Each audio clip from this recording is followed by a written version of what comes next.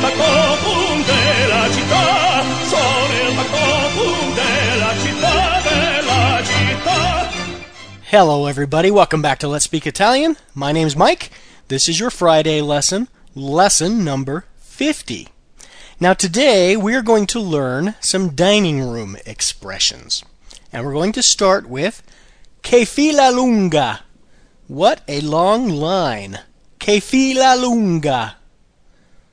Ho fame. I'm hungry, or literally translated, I have hunger. Ho fame. Buon appetito. Enjoy your meal, or literally translated, good appetite. Buon appetito. Grazie, altrettanto. Thanks, same to you. Grazie, altrettanto. Basta, grazie.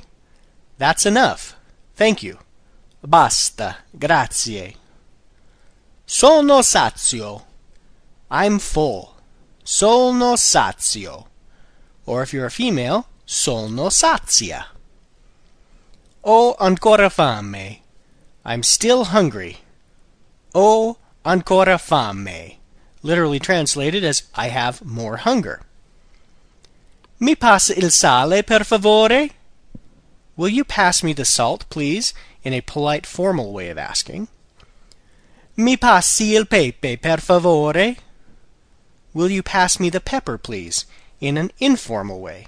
Mi passi il pepe, per favore? Com'è il cibo? How is the food? Com'è il cibo? Il cibo è delizioso. The food is delicious. Il cibo è delizioso. Mi piace la zuppa. I like the soup. Or literally translated, the soup pleases me. Mi piace la zuppa. Non mi piace il latte. I do not like the milk. Or, literally translated, the milk does not please me. Non mi piace il latte. And if you notice, the mi piace is in the piace from the verb piacere, to please. Piace is in the third person singular because the latte is singular and the zuppa is singular. Now if you're talking about something that's plural, you're going to say it in the plural third person, piacciono. Loro piacciono, they please. So you would say, mi piacciono I fagioli. I like the beans, or the beans please me.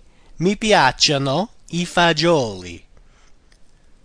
Non mi piacciono I piselli.